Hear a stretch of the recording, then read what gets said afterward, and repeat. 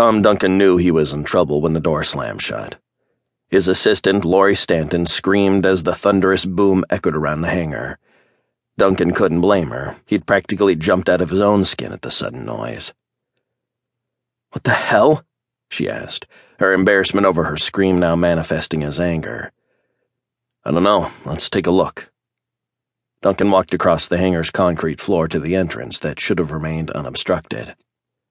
The hangar door was massive at over 100 feet wide and 30 feet high. The door was steel and several inches thick. Hidden hydraulics raised and lowered it, and it must have weighed a ridiculous amount. There was no way it should have just snapped and fallen down as hard as it had. Duncan quickly checked the electronic keypad at the side of the door for an error code, but the LCD screen was dark. It also had a built-in intercom system for communicating with a similar pad on the outside, but that too wasn't working. No way to contact Carrick. Matt Carrick led the security team Duncan had brought with him. He'd asked Carrick to wait outside the door with his men, and Carrick had been fine with that. Duncan was just grateful none of the security team had been under the door when it fell. They would have been turned to greasy paste. "What are we going to do?" Laurie wanted to know. "Relax, it's probably some glitch. Remember that the whole computer system was wiped at one point. Let me call White 1 so he doesn't worry." Matt Carrick was designated with the call sign White 1. Most of the support team did not know each other's names, they just knew each other by their call signs. Carrick had the security team of himself and White 2 through White 5. They were all outside the door and probably wondering what was going on. Duncan tried to reach the man with his cell phone, but there was no signal through the thick steel door. He noticed that Laurie was trying her phone as well, but the frown on her face told him she'd lost her signal too. "All right, we'll try this another way," he said as he strode across the concrete floor of the hangar toward a glassed-in control room at the far end. That was where the nearest computer was, and computers controlled everything in the place.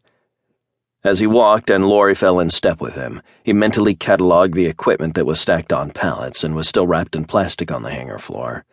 Literally tons of equipment. Weapons, computers, lab components, and vehicles. Even 2 stealth-modified MH-60 Blackhawk helicopters sat lonely on the floor of the massive echoing space, their rotor blades secured down by straps, as they had been transported on the backs of 18-wheelers. Everything was new, and it was all still in its original packaging. They had a lot of work to do setting this place up, but most of the staff wouldn't arrive until the next day.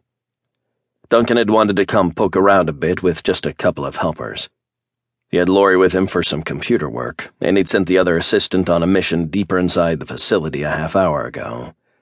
He hadn't been planning to stay all day, and he certainly hadn't planned to spend time troubleshooting the damn security doors. Oh well, Duncan thought. New facility, new glitches. As they entered the glassed-in office at the far end of the hangar, Duncan was about to slip into the chair in front of the computer there, but Laurie slid into the chair first. Duncan was smiling, and she was furiously typing already. He had handpicked Laurie, Callsign White 0, just as he had chosen all the other members of the support team. She was brilliant, determined, and a magical touch on a computer, much like himself. The only downside for Laurie was that she was a bit meek in social interactions, and she had no physical training to speak of. She wasn't in bad shape, but neither was she athletic, and should the shit ever hit the fan, she'd be useless in a fight. Duncan knew he'd have to get her some physical training, but for now she was strictly a computer tech, and in that capacity she was flawless. Put the meek girl with the mousy brown hair near a CPU and a monitor, and she came to life with personality and flair.